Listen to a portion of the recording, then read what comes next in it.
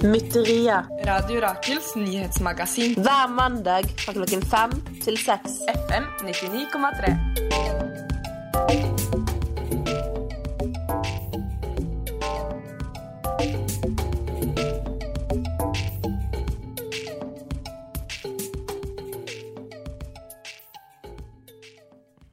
Hei og velkommen til Mytteria her på Radio Rakel FM 99,3.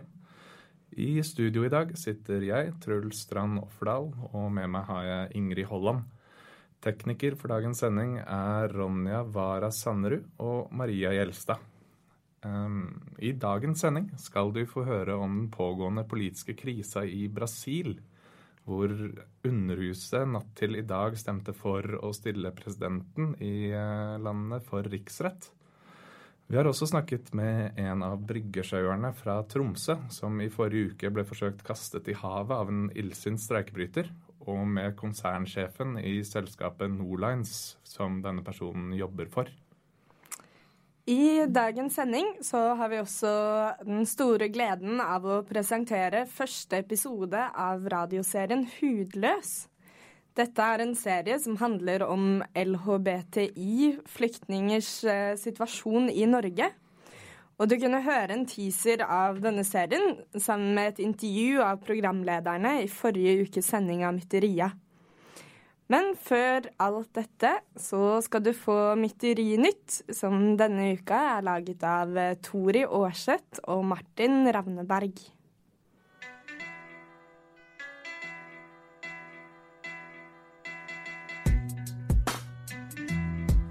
I natt blir den 17. natten på rad der tusener av parisiske borgere okkuperer Place de République.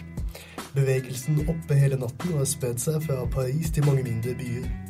Bevegelsen vokser ut av protester mot unntakstilstanden som ble erklært etter terrorangrepene I Paris, og demonstrasjoner mot nye reformer I arbeidsloven. La provocation est dans le fait d'avoir fermé ces grilles. Bevegelsen inkluderer protester, gatesamlinger, åpne folkemøter og demokratiske forsamlinger. Oppe hele natten har blitt sammenlignet med Occupy I USA og Indignados I Spania, og den største protestbevegelsen Frankrike har sett de senere årene.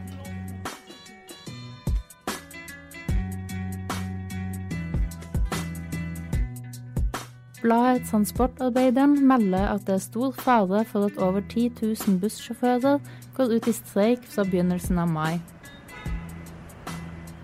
Arbeidsgiverne vil ikke opprettholde avtalene fra 2007 med Norsk Transportarbeiderforbund om at bussjåførene skal ha en lønn på linje med industrien.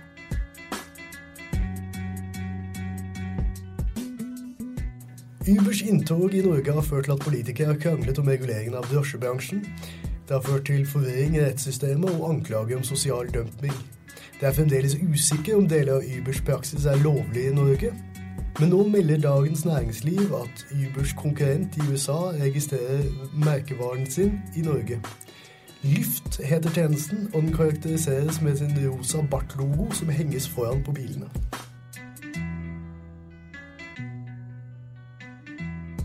Byrådet I Oslo kommune har vedtatt at firmaet Orange Helse ikke lenger skal kunne konkurrere om å levere hjemmetjenester. Dette meldte Oslo by I forrige uke. Beslutningen kommer etter en revisjonsrapport fra Deloitte som viser grove brudd på arbeidsmiljøloven. Eldrebyråd Inga Marte Torkelsen karakteriserer selskapet som en useriøs aktør. Også 3 av landets 4 sykehusregioner har sagt opp avtalene sine med Orange Helse på basis av Deloitte-rapporten. Fagforbundet Pleie og Omsorg Oslo mener på sin side at dette bare toppen av isfjellet, og at hele rammekontrakten med private tilbydere må gjennomgås. Orange Helse har formidlet vikarer fra de baltiske landene I flere år, blant annet I Bergen kommune. Fagforbundet I Bergen har kritisert selskapet I en årrekke for dårlige arbeidsforhold, blant annet en praksis med å trekke kurs- og boutgifter fra lønna til vikarene.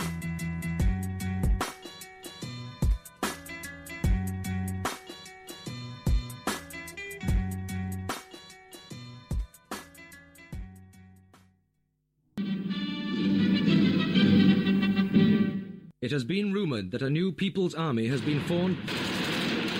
Mytteria var tilfeldigvis på stedet. Meanwhile, we do urge the population not to panic and to remain calm during the crisis.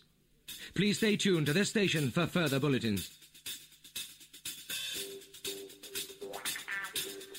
Mytteria, hver mandag fra 5 til 6 på Radio Rakel FM 99,3.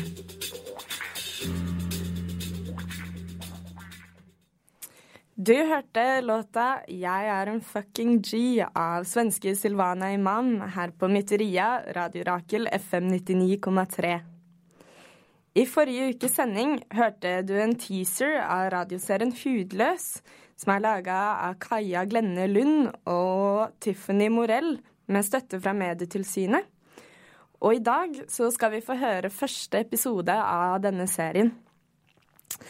I denne serien så får vi høre historien til 5 forskjellige LHBTI-flyktninger om deres liv i hjemlandet og grunner for å flykte, og også om deres møte med det norske asylsystemet.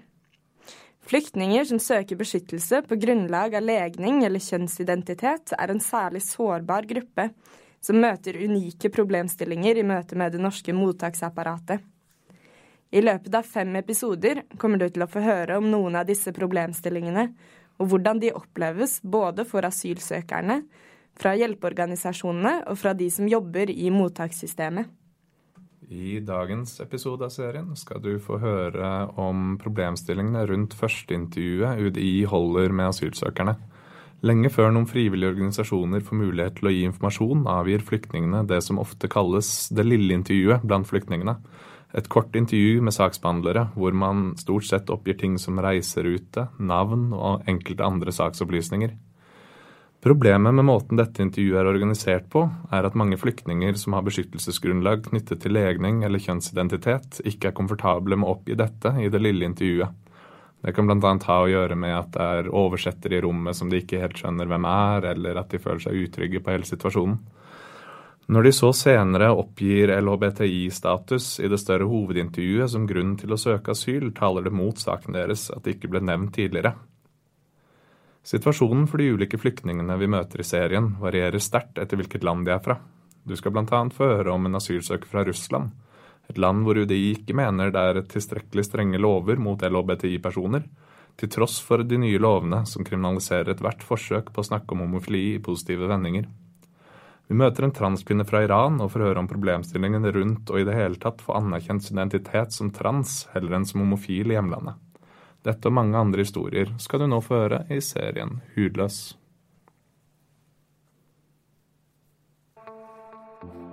Det er jo sånn at når de kommer hit og søker beskyttelse, så har du alle lyst til å bli rike. Det har vi jo en stor respekt for. Du skal nå få høre radioserien Hudløs, en serie på 5 episoder om å være skeiv flyktning i Norge. I 2015 kom mer enn 1 million flyktninger inn i Europa gjennom Hellas. I 2014 søkte 77 mennesker om beskyttelse i Norge på bakgrunn av tortur, forfølgelse og risiko for å bli drept på grunn av deres seksuelle legning. Disse menneskene går under begrepet LHBTI-flyktninger, og de fleste sliter med å få de norske myndighetene til å tro at de har et reelt behov for beskyttelse. I 2012 skjedde en historisk dom i Høyesterett som endret rettsprosessen til skeive flyktninger i Norge. Opp til det punktet hadde norske myndigheter sendt folk tilbake til hjemlandene sine med beskjed om at de må leve i skapet og holde sin legning skjult. Alle de skeive hjertene i Norge gledet seg over dommen i 2012, men har situasjonen blitt noe enklere i dag? Maybe if I know it will be like this, I would suicide in Iran and never come here. Because I couldn't live there and I can't live here, so there's no other place I know. It's just nothing it should be. Sheila er en transkvinne fra Iran. Gjennom 5 episoder av radioserien Hudløs skal du bli kjent med henne og de andre flyktningene, Jasmine, Mehdi, Gerald, Ludmilla og Eddie. Du skal få høre intervjuer med norske myndigheter for å få deres side av saken. Støtteorganisasjonene som engasjerer seg og hjelper skeive flyktninger, har også mye å si om hva det betyr å være LHBTI-flyktning i Norge i dag. En flyktning er en person som har flyktet fra sitt hjemland og med rette frykter for forfølgelse på grunn av rase, religion, nasjonalitet, politisk oppfatning eller tilhørighet til en bestemt sosial gruppe. Personen som flykter må ha krysset en internasjonal landegrense for at reglene i FNs flyktningkonvensjon skal gjelde. LHBTI-flyktninger er flyktninger som har en annen seksualitet eller legning som avviker fra normen i det landet de flykter fra, og opplever forfølgelse i hjemlandet sitt på bakgrunn av det. Ifølge FNs flyktningkonvensjon går de under sosial gruppe. Nina fra Skeiv Verden er et orakel, og som du hørte, har hun laget faktablokker til radioserien. Gjennom 5 episoder skal vi belyse temaet fra alle mulige vinkler, men først skal du få treffe de vi har snakket med som har erfaring med å søke beskyttelse hos de norske myndighetene. Jeg heter Mehdi, fra Iran. Jeg kom 2008, siste 2008, det blir 7 år.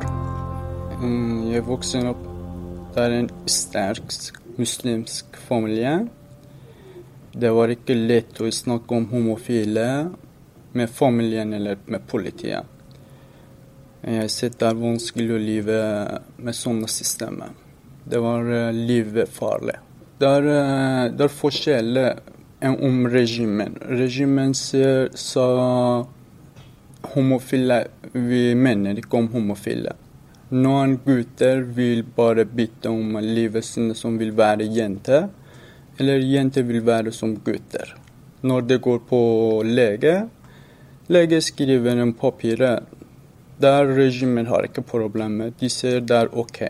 Men om homofile eller lesbiske, de sier nei. De er helt farlige. De vil ikke som personen være homofile eller lesbiske. Mehdi måtte vente i 7 år før han fikk intervju med Utlendingsnemnda. Han valgte å bo i Oslo hvor det fantes et skjevt nettverk. Der gikk han rundt i Oslos gater, uten ID og penger i alle årene, mens han ventet på å høre fra Utlendingsnemnda. Etter at han kom til nemnda og møtte saksbehandlerne, tok det 3 dager før han fikk oppholdstillatelse. I Iran er det å foretrekke noen av det samme kjønn definert som en psykisk lidelse. Det er lovlig å være homofil, lesbisk og bifil, men all seksuell aktivitet utenfor et heteroseksuelt ekteskap er forbudt. De som avviker fra dette er dermed utsatt for straffer som kan resultere i dødsfall. Lidenskapelig kyssing mellom 2 av det samme kjønn utgjør 60 piskeslag. Hvis 2 menn som ikke er i slekt med hverandre befinner seg unødvendig under samme dyne, risikerer man 99 piskeslag. Mens den samme handlingen for 2 damer utgjør 100 piskeslag. My childhood was kind of normal, I think, just like other childs, because things for me start after puberty. So when hormones came and I understood and other people, then okay, I have a problem, especially in that society, you know. It was so hard because there is so much lack of knowledge. Everything is taboo. Everything is haram. I didn't deal with it. I just suffered. It was so hard. My 20s, I had to live as a guy, and everyone was thinking I'm a gay guy in Iran. There's so much problem, and I wasn't gay really, you know. You know, they touch you without their agreement, something, because they think, okay, if you're feminine, if you're a feminine boy, looking like a feminine boy, it means that you want it. So everyone can do it. So I had a tough time in high school, especially, and I had to fight every day. And I had this honor inside me and didn't like anyone insult me. Okay, I'm feminine, so what? Doesn't mean you can touch me or insult me or whatever. So I had to fight. You know what I mean? It's like you are fighting against something that is not possible to change at all. It's your material, you can change it. Did everything, especially my father, to kill my femininity, but it's not something to be killed. I was just hiding. I was, you know, I had to think about how I talk, the words I use, not be feminine words, because in Persian it's really different. Or how I move, my motions, my hair, everything, my wearing, you know. Whoa. And imagine it does repeat for 20 years. Som du hørte prøvde Sheila å skjule sin femininitet gjennom oppveksten. Men I stedet for å bli sett på som en transkvinne, ble hun oppfattet som homofil mann. I en av de senere episodene vil hun fortelle om problemer også etter at hun kom til Norge. Sheila en modig kvinne som ikke gir seg så lett, og hennes pågangsmot og sterke vilje ligger tykt utenpå huden. Når du søker asyl I Norge, kan det være en lang prosess, og de fleste opplever å måtte vente lenge på svar. Men rekkefølgen I prosessen I hvert fall som følger.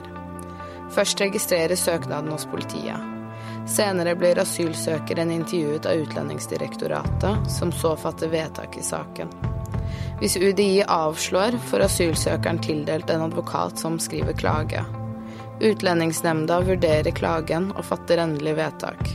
Hvis vedtaket ankes, tas det videre I rettssystemet og kan gå helt til Høyesterett. I denne serien skal du få møte flere mennesker som befinner seg på forskjellige stadier I denne karusellen. Noen har fått opphold, noen venter på svar fra Utlendingsnemnda etter avslag I Utlendingsdirektoratet, og noen venter på rettssak I lagmannsretten.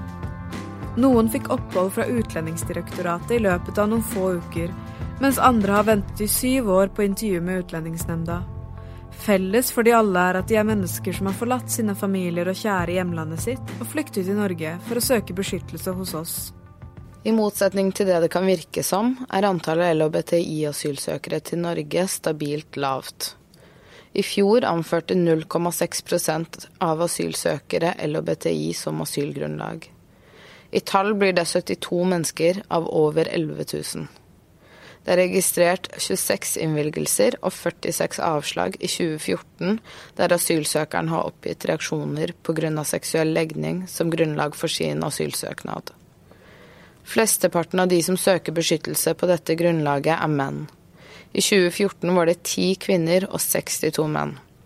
Det fremkommer ikke fra utlendingsmyndighetenes tall hvorvidt transpersoner søker beskyttelse. Selv om transpersoner usynlige I utlendingsmyndighetenes tall, vet vi med sikkerhet at også transpersoner har søkt om beskyttelse I Norge de siste årene. Underveis I serien blir vi tipset om Ludmilla som har anket Utlendingsnemndas avgjørelse. Hun fra Russland, og vi tar med oss tolken Natasha og drar for å høre hennes historie. Ludmilla har en spesiell situasjon ettersom hun fra et land hvor det enda ikke forbudt å være homofil, og behovet for beskyttelse kan derfor settes I tvil fra norske myndigheter sin side. Jeg heter Ludmilla Rogova. Jeg kom til Norge første gang I 2009. Og jeg kom til Norge fordi jeg var forfulgt I Russland på grunn av min legning.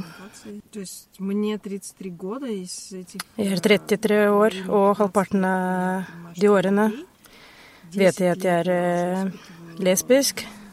I hvert fall 10 år av disse. Så har jeg vært forfulgt på grunn av det. Og de siste 6 årene da jeg I Norge og venter på avgjørelsen hva som skjer videre med meg. Første gang jeg kom alene. For andre gang kom jeg til Norge allerede med min nå eks-kone. Og denne gangen vi har opplevd diskriminering og var forfulgt allerede sammen, fordi vi var åpne om vår legning. Vi jobbet på en kjent radiostasjon. Så vi var ganske synlige personer. I Russland det lovlig å være lesbisk, homofil, biseksuell og trans. Men de har en lov som gjør dette vanskelig og umulig.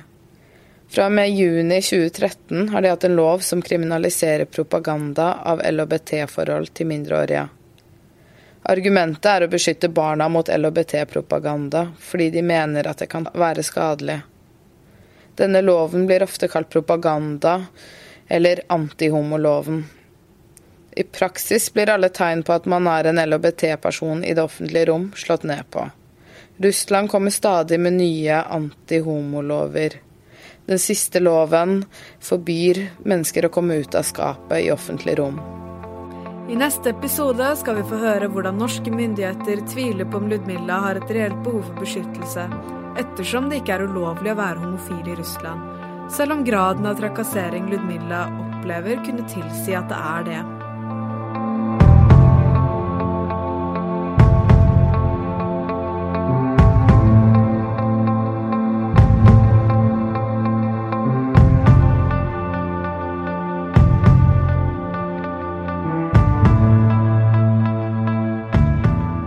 Under skeive dager, når alle skeive fra land og strand i Norge er samlet i Oslo til felles feiring, treffer vi Eddie. Han er i en spesiell situasjon da han mot sin vilje ble en offentlig person i Sudan. I den unge staten Sudan er en LHBT-legning ansett som ulovlig og i noen tilfeller straffbart med døden. Det er straffbart å foretrekke noen av det samme kjønn eller utføre seksuelle handlinger med noen av det samme kjønn. Sudan er sammensatt av flere stammesamfunn som har forskjellige holdninger til LHBT-personer. Likevel kan rettssystemet være dødelig for en LHBT-person. My name is Eddie Ismail. I'm from Sudan. My mom was a single mom. And I had one sister.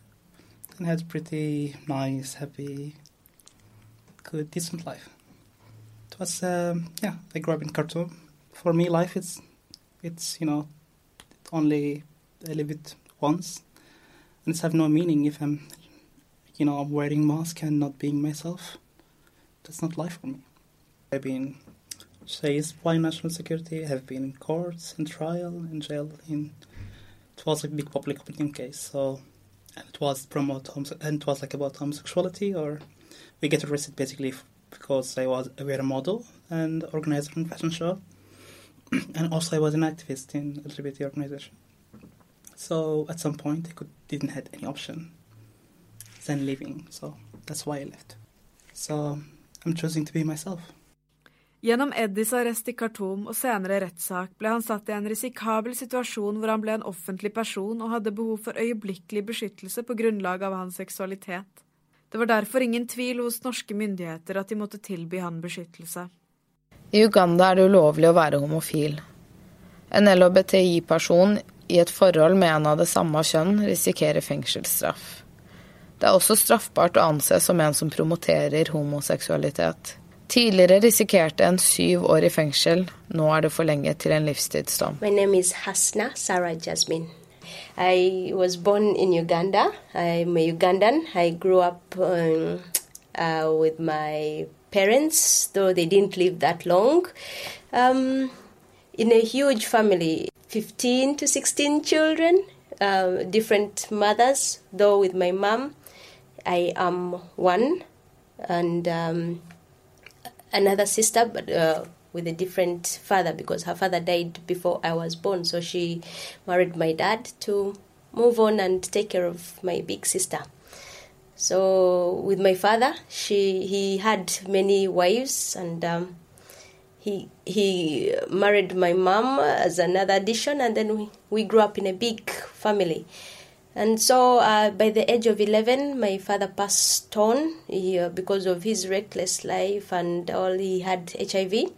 My mother, because of the depression, a year later when I was 12 years. And from then it was hassling. My uncle had threatened to force me into marriage because they wanted dowry from me to an older man, even if I was I was young. By that time I was around 13, 14. When I was in secondary, I was from school, almost expelled from school because of my lesbianity. And when I left, I had to go back to my parents because I had nowhere to go. My step-parents, I had nowhere else to go. But that is the real time they found out I was lesbian. So they do anything because now I was in their hands. I didn't have any money. I didn't have anything to do for myself. So I was forced into marriage to an older man, 15 years older. I gave birth to two children, a boy and a girl. Then afterwards, I left my children to my sister, and then took on a different identity and came to Norway through Greece. Jasmine er en lesbisk kvinne fra Uganda, og som du hørte har hun ikke hatt en lett oppvekst med tvangsekteskap og en stor familie som utnyttet henne. Til slutt klarte hun å spare nok penger til å få seg en annen identitet så hun kunne flykte. Senere treffer vi Gerald. Han er også fra Uganda, men hans situasjon er veldig annerledes, ettersom han jobbet i en interesseorganisasjon for LHBTI-personer i Uganda og var åpen før han kom hit.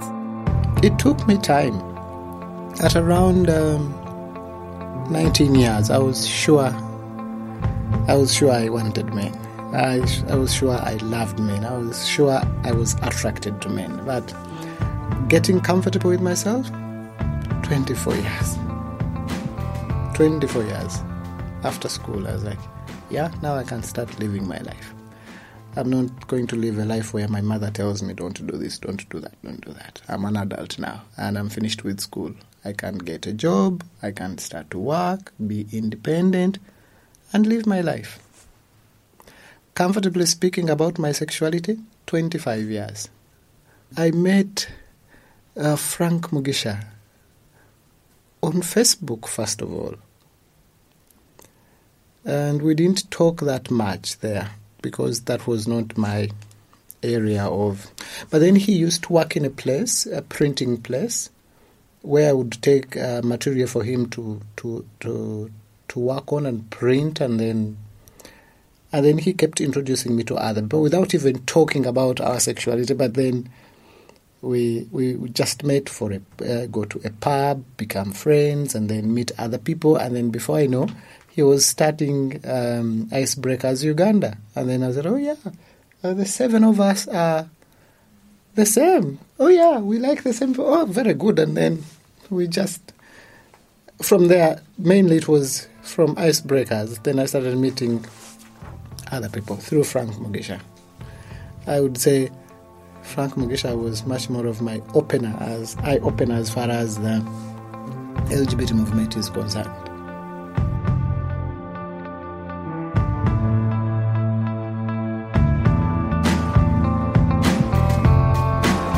Som du hørte, visste Gerald at han var homofil allerede fra ung alder og følte et behov for å treffe likesinnede og gjorde dette gjennom hans møte med Frank Mugisha. Frank var en av de få åpne aktivistene i Uganda på den tiden.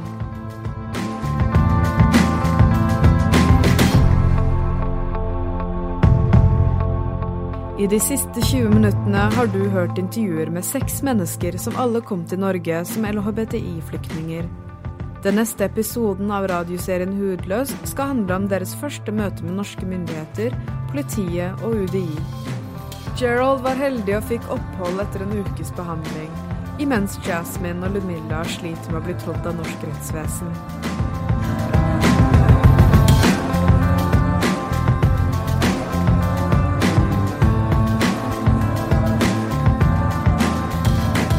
Radioserien Hudløs er laget av Kaja Glenne Lund, Tiffany Morell og Tonje Bones.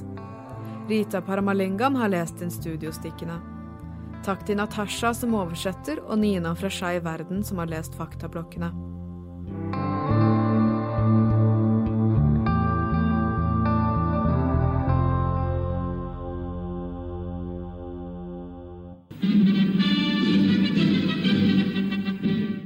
It has been rumored that a new People's Army has been formed.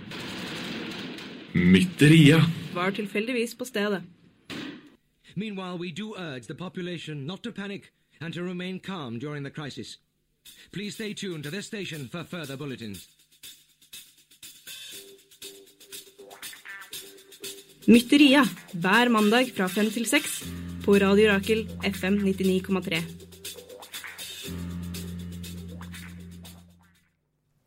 Der hørte du første episode av radioserien Hudløs her på Mytteria, Radio Rakel FM 99,3.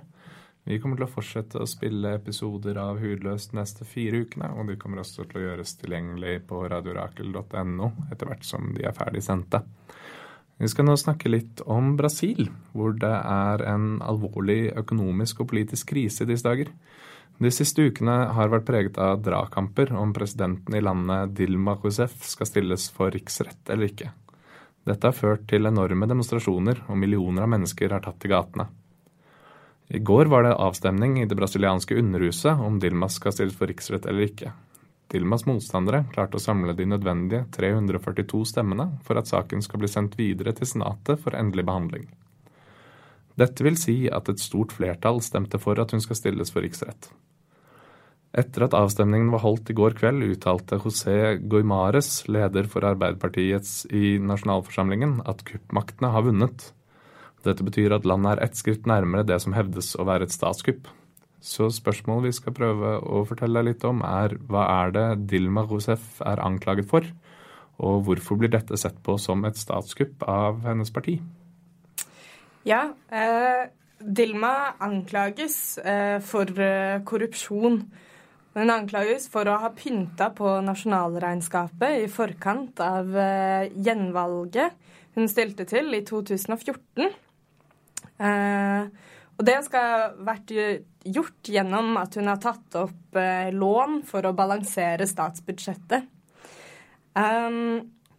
Men problemet i denne saken er eller hvorfor det blir sett på som et statskupp, er fordi mange hevder at denne saken mot Dilma er fabrikkert av høyresiden gjennom hjelp av media, som høyresiden i landet i stor grad kontrollerer, for å få kastet president Dilma Rousseff og Arbeiderpartiet fra regjeringsmakten.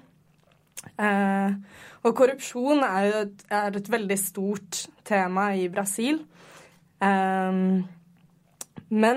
Og det kan sies at for eksempel av de 513 representantene som i går avla stemme om Dilma skal stilles for riksrett eller ikke, så er det 299 av de 513 representantene som har anklager eller dom mot seg som omhandler korrupsjon. Men allikevel så sitter de som folkevalgte. Og det er også veldig vanlig praksis i Brasil å kjøpe stemmer når sånne avstemninger skal holdes i Underhuset.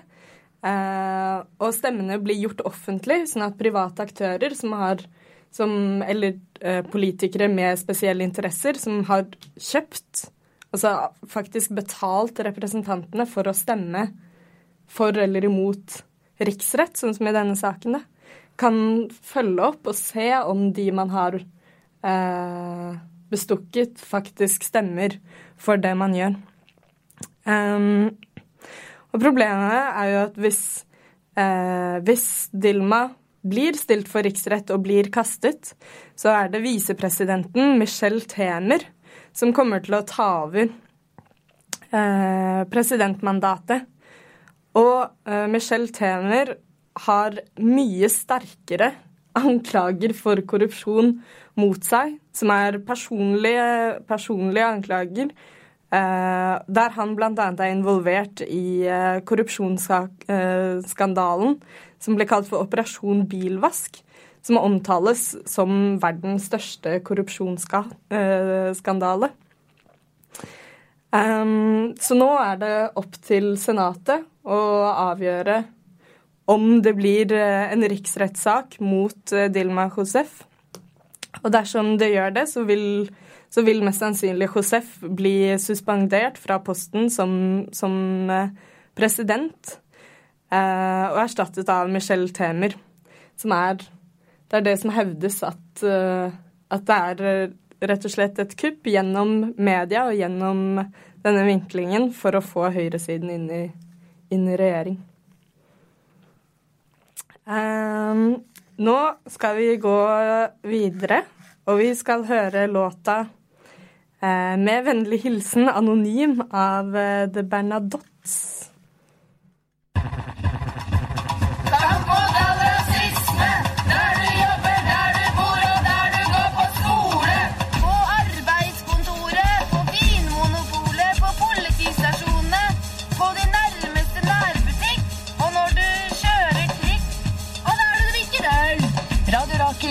Aldri.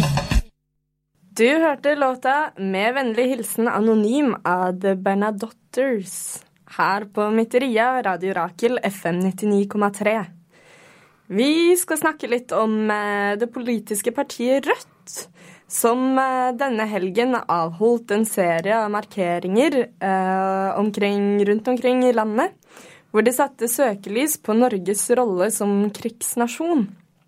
Og markeringene, som gikk under samlebetegnelsen Aksjonsdag mot krig, bestod hovedsakelig av små flyvebladutdelinger, og ville i det hele tatt ha forbigått i stillhet, hvis det ikke hadde vært for at de på sine flyveblader hadde trykket en manipulert versjon av Norges riksvåpen.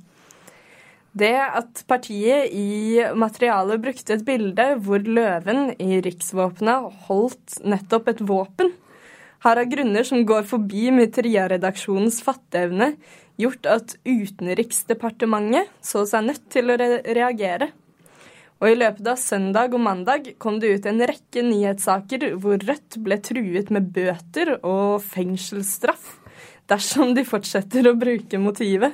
Ja, hva slags interne forhold i Utenriksdepartementet som gjør at de ikke har bedre ting å gjøre på en søndags ettermiddag, det vites ikke. Men det hele lukter for meg i hvert fall sterkt av offentlige ansatte med stort behov for en hobby. Hvis man ender opp med å sitte og drive med det her en søndags ettermiddag, så har man lite å gjøre. Fra redaksjonens side så vil vi gjerne anbefale både puslespill, modelltog og først og fremst feministiske radiokanaler som langt mer produktive hobbyer enn det å gå gjennom Rødts kampanjemateriale på en søndag. Du skal nå få høre en låt, nemlig Lale med «Jeg vil bara vara mig själv». Du hørte låta Lea med «Jeg vil bara vara mig själv». I tidligere sendinger her på Mytteria så har vi flere ganger snakket om den pågående havnekonflikten i Norge, hvor arbeidere i blant annet Tromsø og Oslo er en del av en flere år lang konflikt for sine jobber. I forrige uke tilspisset situasjonen i Tromsø ytterligere, etter at selskapet Nordlines gikk til det drastiske skrittet å låse av området hvor havnearbeiderne tidligere har blokkert streikebrytende arbeid. Havnearbeiderne tenkte kreativt for å få gjennomført flere blokader, et virkemiddel som arbeidsretten har erklært fullt lovlig. De brukte båter for å komme seg rundt sperringene og kom seg opp på brygga på havna på Prostesnes i Tromsø. Når de begynte å klatre i land, brukte ansatte i Nordlines en trøkk til å prøve å blokkere stigen, og en av de ansatte forsøkte i tillegg å kaste en av havnearbeiderne i havet i det han skulle til å klatre i land. Vi har snakket med havnearbeideren som ble forsøkt kastet i havet for å høre litt om aksjonen og de angrepene de ble møtt med, og vi har også snakket med konsernsjefen i selskapet hvor personen som gikk til disse angrepene jobber. Det skal vi få høre nå. I can't do it. We'll do it live. Okay. We'll do it live. Fuck it. Do it live. I'll write it and we'll do it live. Øving for pyser! Radio Rakel, FM 99,3. Fucking thing sucks!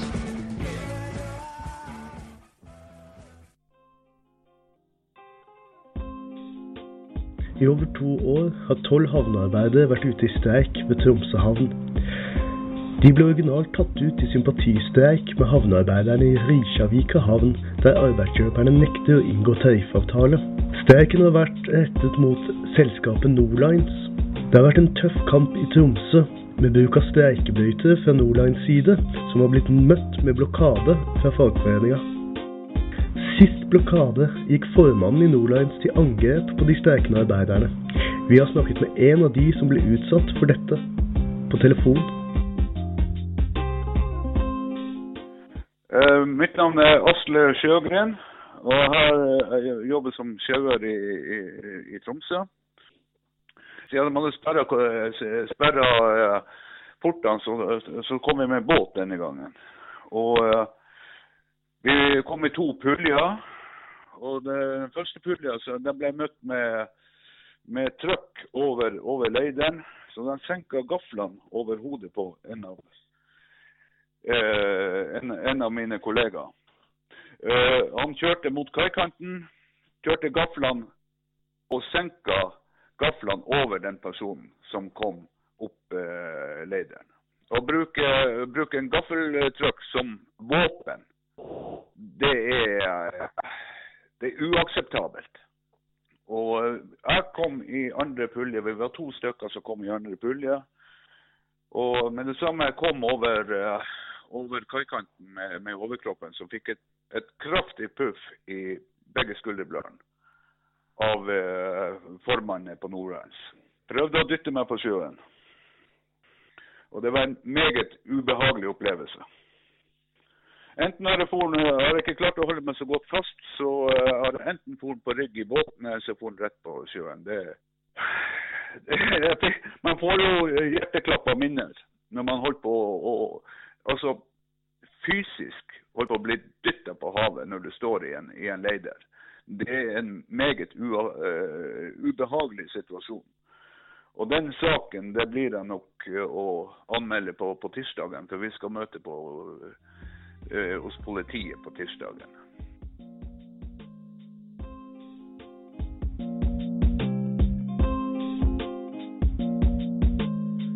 For når jeg kom på kaia, så sa han at i dag skal jeg losse båten uansett.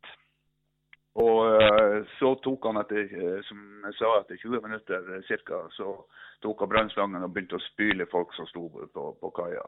Og vi var 6 personer. Så jeg sto og pratet med, vi var 3 stykker, det var 3 av våre som sto på utsiden av porten, så jeg sto med porten og pratet med dem. Når jeg ser hva som skjer, så går jeg bortover, og da spyler jeg meg rett i beina. Ja, den dagen så var det cirka 3 grader, 2 grader ute. Så det var ikke noe behagelig temperatur. Selv om de ble angrepet og spylte, greide havnearbeiderne i Tromsø også denne gangen å blokkere lost- og lassearbeidet. Men hendelsen gjorde inntrykk. Vi fikk blokkert lasting og lossing, ja. Vi forholder oss rolig. Vi har overhodet ikke tenkt å gå noe til fysisk angrep sånn som de gjør. Og vi forholder oss rolig hele tiden. Og det kan være vanskelig å holde seg rolig i sånne situasjoner, men ja, det klarer vi heldigvis. Vi må... Det blir jo vanskelig i en sånn situasjon. Du blir jo veldig oppkjørt over hva de finner på å gjøre der nede. Så jeg er jo forfæret at ledelsen i Nordlands kan i det hele tatt gå rundt og forsvare sånt. Det er jo... Ja, uten ord. Rett og slett uten ord. Jeg fikk tak i konsernsjefen til Nordlines, Ingvar Lønning, på telefon for å spørre ham om hendelsen. Det var nok sannsynligvis, uten at jeg skal kritisere for mye i noen retning, så var nok det noe som våre folk ikke skulle ha gjort. Så jeg har ikke noen annen kommentar til det. Det er jo fryktelig frustrerende kan være for folk som forsøker å gjøre et ærlig dagsarbeid. De er ikke i konflikt med noen, de er faktisk organisert inn i LO de også. Men der utfordringene ligger på at de føler seg bortimot sjikanerte på jobb i forhold til at de gjør et ærlig dagsarbeid. Og da har det nok fløt over for noen dessverre. Det må man bare beklage. Ja, og så har det jo vært noe anklager om at de også liksom gikk til angrep da, fysisk prøvde å dytte folk på sjøen. La meg si sånn, jeg kjenner ikke til hva som har skjedd der i det hele tatt, og jeg tror nok at det går, i den grad det har skjedd noe, det med spyling, det har definitivt skjedd. Så de sier de fant ut de skulle spyle av kajen, og det må de nok gjøre av og til, men de prøvde kanskje ikke gjøre det mest av aksjonister på land. Så dette er jo, og det er jo vårt kaianlegg, og det er jo vår operasjon, og det er nok særdeles ubehagelig for folk med å ha den situasjonen som vi har, og det er jo derfor aksjonistene også forsøker å gjøre det. Så det er bare en triste sak at den spylingen og de tingene skjedde, og det bare beklager vi. Sentrale medlemmer av Transportarbeiderforbundet stiller seg uforstående til påstanden om at de ansatte i Nordline som utfører streikebryterarbeid skal være organisert i LO.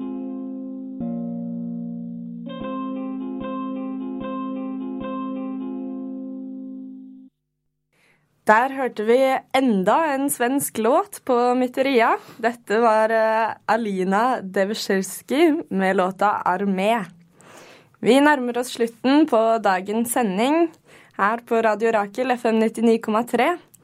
I dag så har vi fått høre første episode av radioserien Hudløs, som du også kommer til å få høre de neste 4 mandagene. Du har også fått høre om den politiske krisa i Brasil, og om Utenriksdepartementets fritidsproblemer. Og vi har også fått høre siste dramatiske vendinger i havnekonflikten i Tromsø. Medvirkende i denne sendinga har vært Maria Gjelstad, Martin Ravneberg, Tori Aarseth, Tiffany Morell og Kaja Glenne Lund. I studio har du hørt Truls Strand Offerdal og meg selv, Ingrid Holland. Og tekniker for sendingen har vært Ronja Vara Sannerud og Maria Gjelstad. Helt til slutt i dag skal du få høre Mytterias kalendertips for uka som kommer, fulgt av sangen Blunt Truth av Killed a Few.